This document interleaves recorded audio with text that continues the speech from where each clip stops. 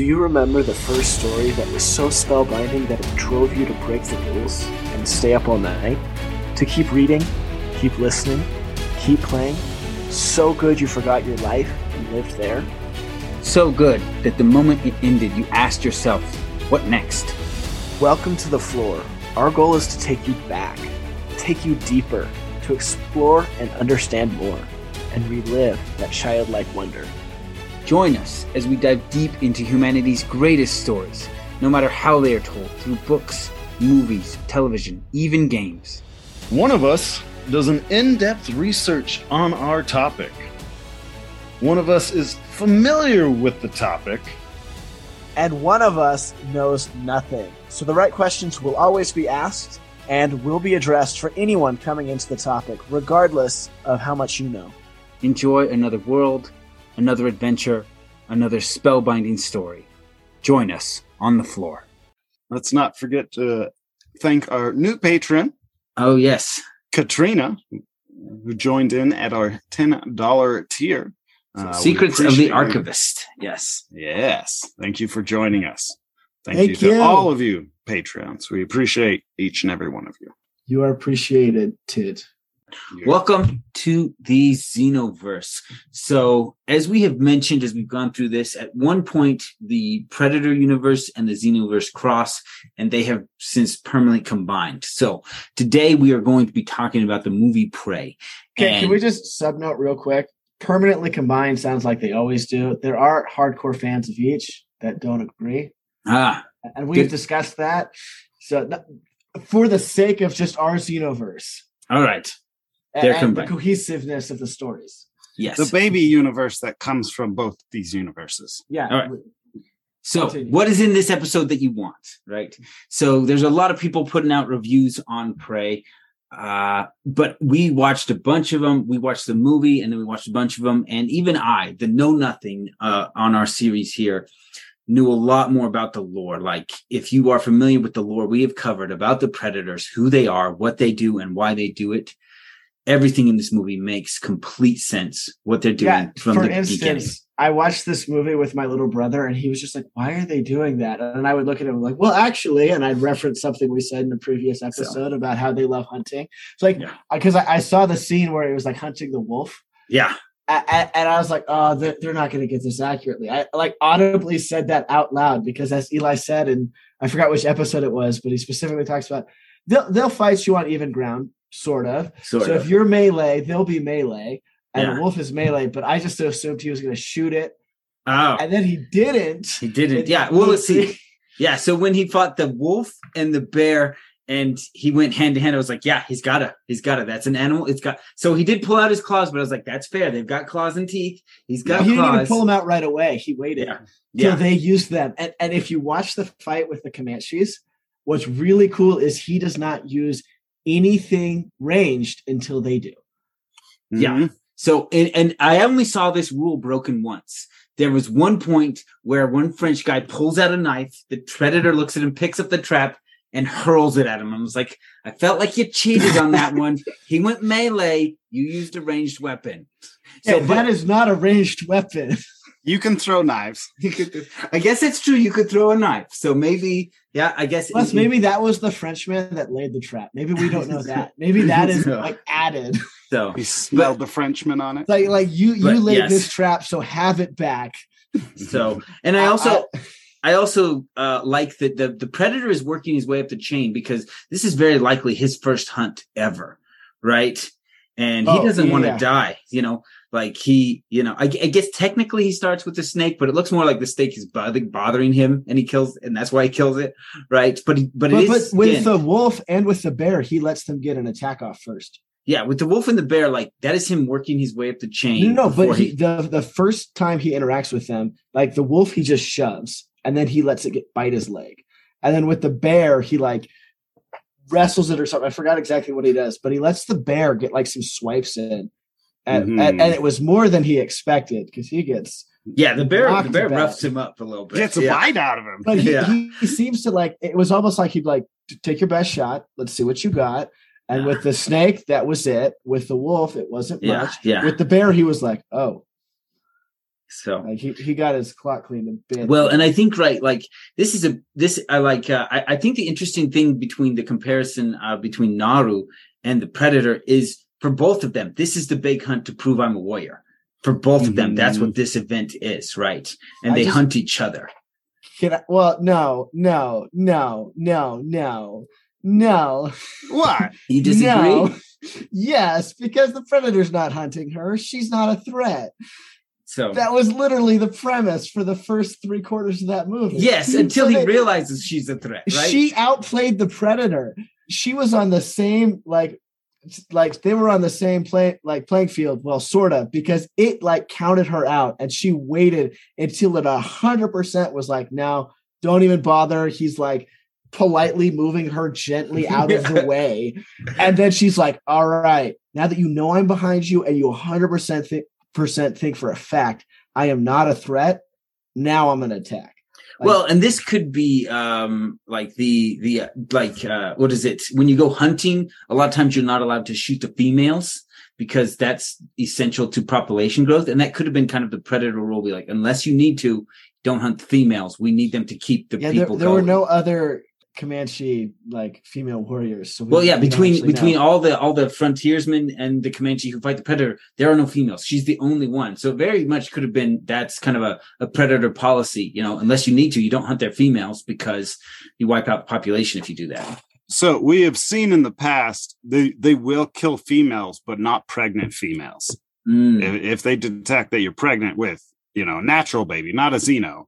If you're pregnant with a Xeno, this is a different story. But, it's a different story, but if you're just simply pregnant, he'll give you a pass. Yeah. So I want to say one thing that we forgot to say, guys. In case you weren't aware, spoilers. Spoilers. Forgot to say it at the beginning. So, but I do feel I felt like the beginning of the movie was slow, and I think a lot of people have mentioned this, but it was all about kind of establishing that these people are used to hunting creatures that hunt them, right? Like they hunt the lion and then she hunts the bear, and they're used to that duality that the Predator brings into play like that. So it's not a new thing for them. Yeah. Every one of those warriors that she fought with. Yes. Yeah. Yeah. That's what the Katsuma means. It means to hunt something that hunts you. But that's what that word actually means in Comanche. Oh, interesting. So, although this is something that kind of bothered me because we studied the Comanche in preparation for this. Horses come up once, and I was like, are these Comanche or are these Shoshone who will become Comanche? Because they're in the mountains and horses are not everything. I was like, what's going on? At one point, her brother uses a horse, and that's it. Mm-hmm. Yeah. It was a really cool scene with a horse. So that's true. I feel like we see early on, her brother is an incredible hunter, and the brother goes head to head with the Predator, and the Predator's like, oh, I'm gonna lose this, go stealth. Just full on. He's like, I'm gonna go on an even playing field, and he was like, nope, I like how I normally do it. Her brother was a great character. He was powerful. You were when he fights him in the end, you're like, yes, this is a good fight. Very good. Well, not only that, but he shoots the Predator full of arrows. He's out, and so he pulls them out of the Predator to shoot him again. And at that point, the Predator's like, "Oh, he doesn't run out of ammo. He takes it out of my mind." He's like, "I'm out. Go stealth." Yeah. No, he was a great war chief. He was a great job in that show. Yeah. I was sad he had to die. That I didn't love in that movie. I think that was the moment when it became clear that you had to do something else to beat him. Because, he had that tech that was next level. And if he was going to lose in a head-on-head fight, he would just up his tech, and I think that became clear to her. She's like, I've got to use his stuff on him. Okay. I have a question for you guys, because I didn't understand this. At what point did she learn how to use his helmet accurately to make sure that it bounced off 17 trees and shot him in the head? So it wasn't. I saw this moment. Aimer. Yeah. But let's talk about it. Yeah. So there's a moment me and my little brother, we were very confused. The helmet gets knocked off, and it's on the ground while he's fighting the frontiersman, and it is targeting a tree, and she sees the 3 red dots there, right? So she's seeing the 3 red dots kill one of the guys. So she knows that's him. He shoots his thing at those 3 dots. But then she sees the helmet. Saved her friend when she saw the dots on him. So so she'd already learned. So she'd learned that, and then she sees the 3 dots on the tree, and he shoots that thing at other people, but they always end up in the tree, right? Mm. And so that's the moment when she realizes. He says, "It's going to find its mark. It's always going to hit those 3 dots."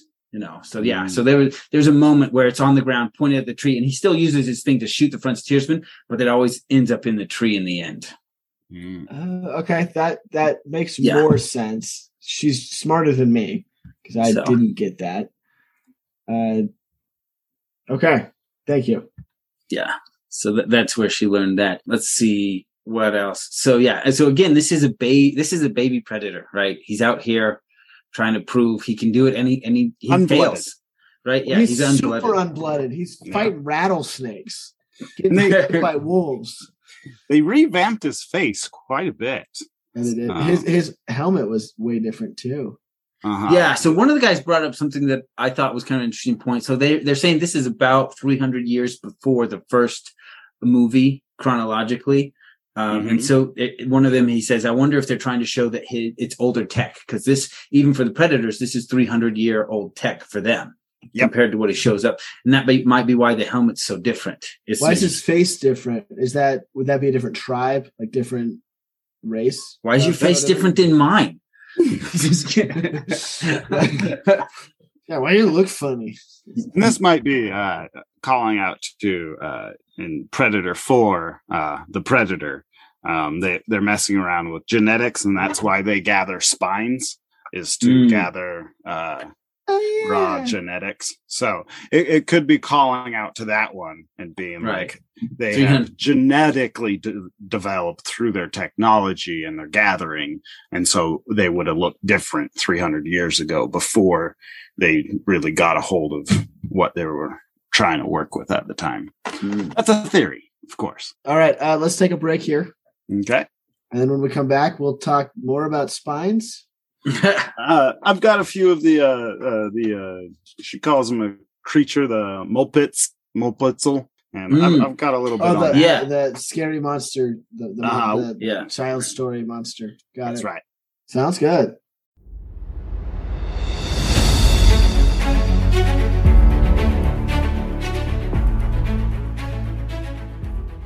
Okay, so we have been mentioning at the end of our episodes recently about the treasure room, how, as Aaron likes to describe it, in the FLORE we go deep into things, but in the treasure room we kind of go wide. And we wanted to give people who have never been in the treasure room a little bit of a sample. So going forward, we'll probably be putting in little bits and pieces here. So here is a small clip from the treasure room. We hope you enjoy it and are interested in learning more in there. At some point, when you get to the bigger, more dangerous predators, they're all the same. Teeth and claws, teeth and claws. It's like nature just gave up on creativity. Whose dumb question was teeth this? and claws. What about your answer, Aaron? Well, I don't like any of mine anymore. Remember that time when we talked about our superhero powers, and I just railed or reamed Eli because it was like, that's a dumb power. That was so funny. That's how I feel about my power. And then Eli says his power. We're like, Eli, you're wrong. Your power is wrong. So dumb. Yeah, you gotta try again. That's about how I feel about what I was thinking with this question, because you guys just answer it in 4 seconds. I'm like, well, you still have to answer it.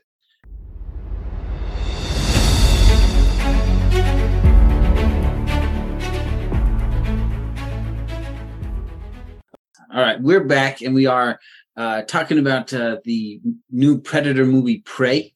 Talking about some of the lore points we brought up as we've discussed the Predators and their role in the Xenoverse and how it comes into play here. You see him dropped off because, they're not landing, they're not invading. This is an unblooded warrior here to prove that he can, fight and be a predator, to get his first few scalps or spines as he collects them. And so we talk about this and we talk about how, some of his tech is different. Some of his even genetics are different than what we see in the later movies. And some of this is just speculation as to why this would be. It's 300 years before, and so some of their genetic adaptations are different, and some of their tech is older. And there's a scene where she calls the predator a mopitzel, or sometimes also called a Mulpitz or Papa Mulplitzi. This is an old Comanche story. They would Comanches, they didn't punish their children very much. They would let them do what they wanted, give them respect and anonymity, and but they would have stories to help keep their children in line. And so this is a story about a creature that would eat bad children. Sometimes this story comes up that it's more of like a Bigfoot kind of creature, a giant hairy creature. Sometimes it comes up as like a giant owl man. And they would even hunt for the bones of these creatures. But it's more believed that these bones that they would collect, these were fossilized bones of woolly mammoths or mastodons and giant sloths, extinct about 4,000 to 10,000 years ago. There's also a South American owl that might have been part of this story, with the story being sometimes it was an owl man. And they would identify these fossils by licking them. Licking fossils is different than licking other rocks, and is a technique geologists use today to help identify fossils. There's a technique to licking them, or licking them is the entire technique? Licking them in the way that your tongue reacts to it. Fossils, they're is porous. It like clockwise or counterclockwise? They're porous. So like when you lick them, your tongue will stick to it because it's absorbing all of your moisture on your tongue. And people, when they're looking for dinosaur bones to tell if it's an older bone or a younger bone, licking it has a different texture. Okay. Anyways, but the Comanches, they would look for these bones and use them in medicine. They would lick for these bones. Is what they would lick for these bones. So yeah, there's a cannibalistic owl in South America that might have been part of the owl man part of this, but more in Northern America, it might have been more the kind of a Bigfoot kind of a creature they would talk about. Not probably, or a predator kind of creature. Predator kind of creature. Right. And that's how they use it in this, that's the scary story, the boogeyman, right? Yeah. But they took an actual story that the Comanches used, and they fit it into this movie. Mm-hmm. And then the orange flowers. What do they call it in the movie? 1 second. The orange ones that Totsia. Oh yeah. Totsia. This is more known as the Mexican orange blossom. Mexico uses it in their pharmacology. They'll extract it and use the oils for relaxation, anti-anxiety, anti-depression, pain. The Indians would often make a tea and drink it before bed to kind of knock them out for the evening. So that's just a little bit of stuff, they talk about in there that I wanted to make sure I covered. So it's more of a knockout flower that cools your blood temperature down. So. Right. I didn't catch, what happens if you OD on this stuff or anything yet, but. So, well, and I thought it was a good twist because we see her fall in the mud. And I thought that was the moment she was going to encounter the predator for the first time. Mm-hmm. Because it was like, she's in the mud, he won't really see her, and she'll figure it out, be like, no, that is not at all how she figures out how to fight him. It is it's the medicine that she had. Mm-hmm. So, and they even did a callback to early on. They talked about how it made his blood super cold, like the guy that got injured. Yeah. But he'll be fine, basically. Yeah, it's an anti-inflammatory. If you put it on a wound, it won't bleed so much. If you put the predator stuff on a wound, it won't bleed so much either. His little tonic. Oh yeah, yeah. His goo. His little that one was very liquidy. Very liquidy goo. Yeah. More of just acid or a water base. Yeah. So I was disappointed we didn't see a Comanche moon, right? I mean, her big fight with the predator does take place at night, but we didn't see a Comanche moon take place. And like I said, I did point this out already. I was really disappointed with the lack of horses because, you know, these were the Mongols of America. They were known for riding horses into combat. And I think that maybe this was put on earlier in that time period. We're in the early 1700s, so maybe they hadn't propagated as much. You know, she didn't know how to use pistols or weapons yet. Yes, I also noticed that too because I was like, the Comanche used rifles a lot. And she had to figure out that bear trap. She was unfamiliar with this technology. And so, you know, horses might have been around, but they're still not really heavy out there. Yeah, which is why I kind of said it feels almost more like the Shoshone than the Comanche, you know, because that's more how they were before horses and rifles were introduced into their combat style and was really, you know, at least in the history we read, which was very brief. And I imagine the writers probably did a lot more research than we did. So, but yeah, it was probably very early Comanche. They were just barely breaking off from the Shoshone. Yeah, I could see that. They probably had horses. They just didn't like using them yet because they stuck with their old traditions. So. But yeah, I did notice it's like they walk everywhere. They're in the mountains. Like, where are the horses? Get on the horses. Butts whooped by a predator. So and there was even one time, I guess her bow was in like a leather sheath that would go around it. And for a moment, I thought she had a rifle. I was like, oh, she's got a rifle. I was like, okay, but nope, just the bow. Yeah. Just the dang bow and that rope tomahawk. Yeah, the rope. What did you guys think of that? What was Warhawk? What did you call it, Eli? Something meteor? Meteor hammer. Meteor hammer. Or rope dart. Yeah, rope dart or meteor hammer. Yeah. But this would be rope hatchet or rope warhawk. I did. One reviewer mentioned this, and I didn't want to bring it up here. He says her rope. Eli, you okay? The power went out, but I think I'm good. I don't know. Eli's power's out, but he's still recording with us. For via you, internet. Listener. It might have just gone out down here. But yeah, the whatchamacallit. Yeah, they were talking about this. Her little axe with the rope on it. They're like, it's going to be the bane of safety standards at Comic-Cons for years to come. It's part of my costume. Like, it's a meteor hammer. Not only could you kill someone else, you could kill yourself with this. You could kill yourself with it. Yeah, I wonder how well that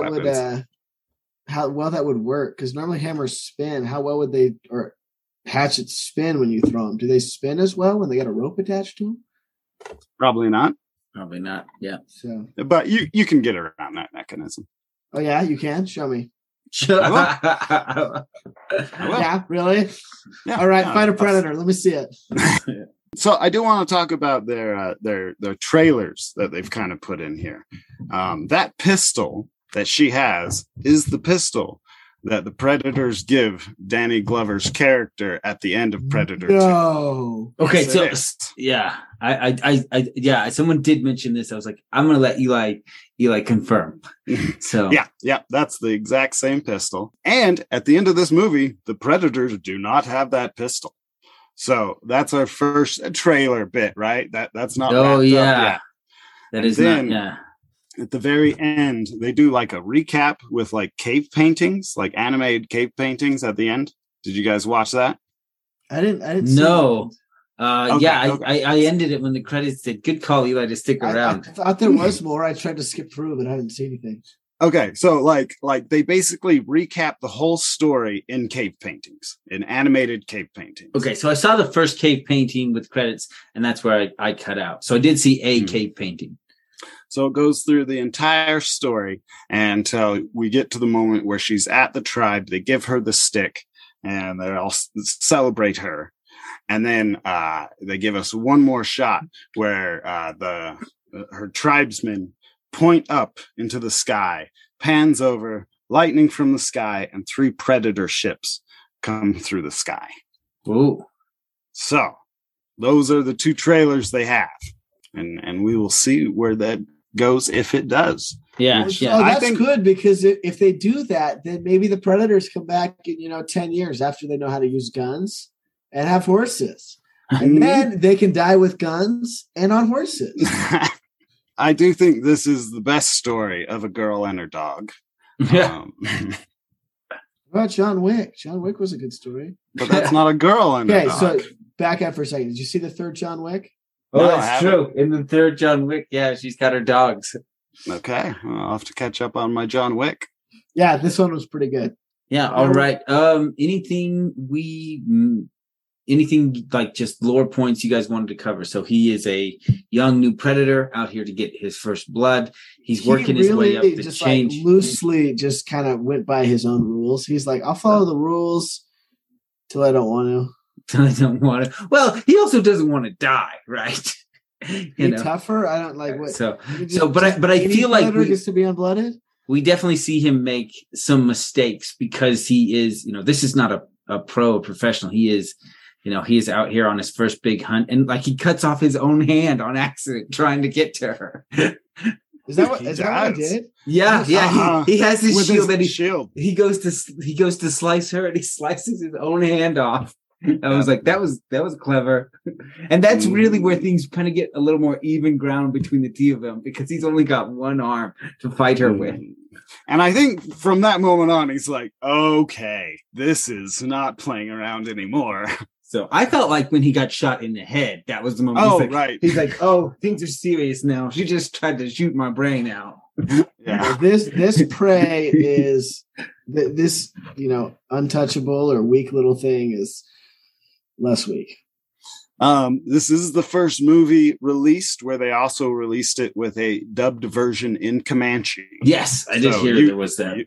You can watch it in Comanche with subtitles in English as well. And I haven't watched it that way yet, but I hear that they worked really hard to make it not look like a old kung fu movie where the lips are moving and not matching the words in the slightest. I hear that they kind of worked hard at that, and they had what did they dialect do? coaches and I think they had a dialect coach being like, try to say these words and we'll shoot the scene again or something. I'm not exactly sure. I've got to watch it and get into it. But that's one of the things. I guess another complaint I had not seeing a Comanche moon and not enough horses for me was it feels like the whole premise is about her versus the predator, and that doesn't even really start until about halfway through the movie. And I just felt like it just took a little too long to get there. Okay, back up. It doesn't start for her till halfway through the movie. It doesn't start for the predator till like 10 minutes before the movie's over. My boy had no idea they were going at it with each other. He's like, oh, look, a cute little innocent bunny. Okay.